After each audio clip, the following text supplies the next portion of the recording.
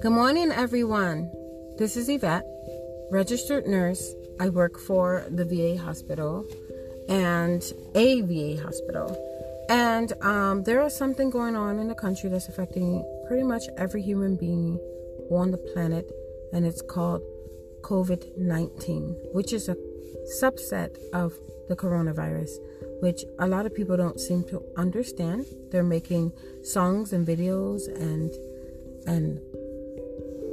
shocking, scary things about the coronavirus.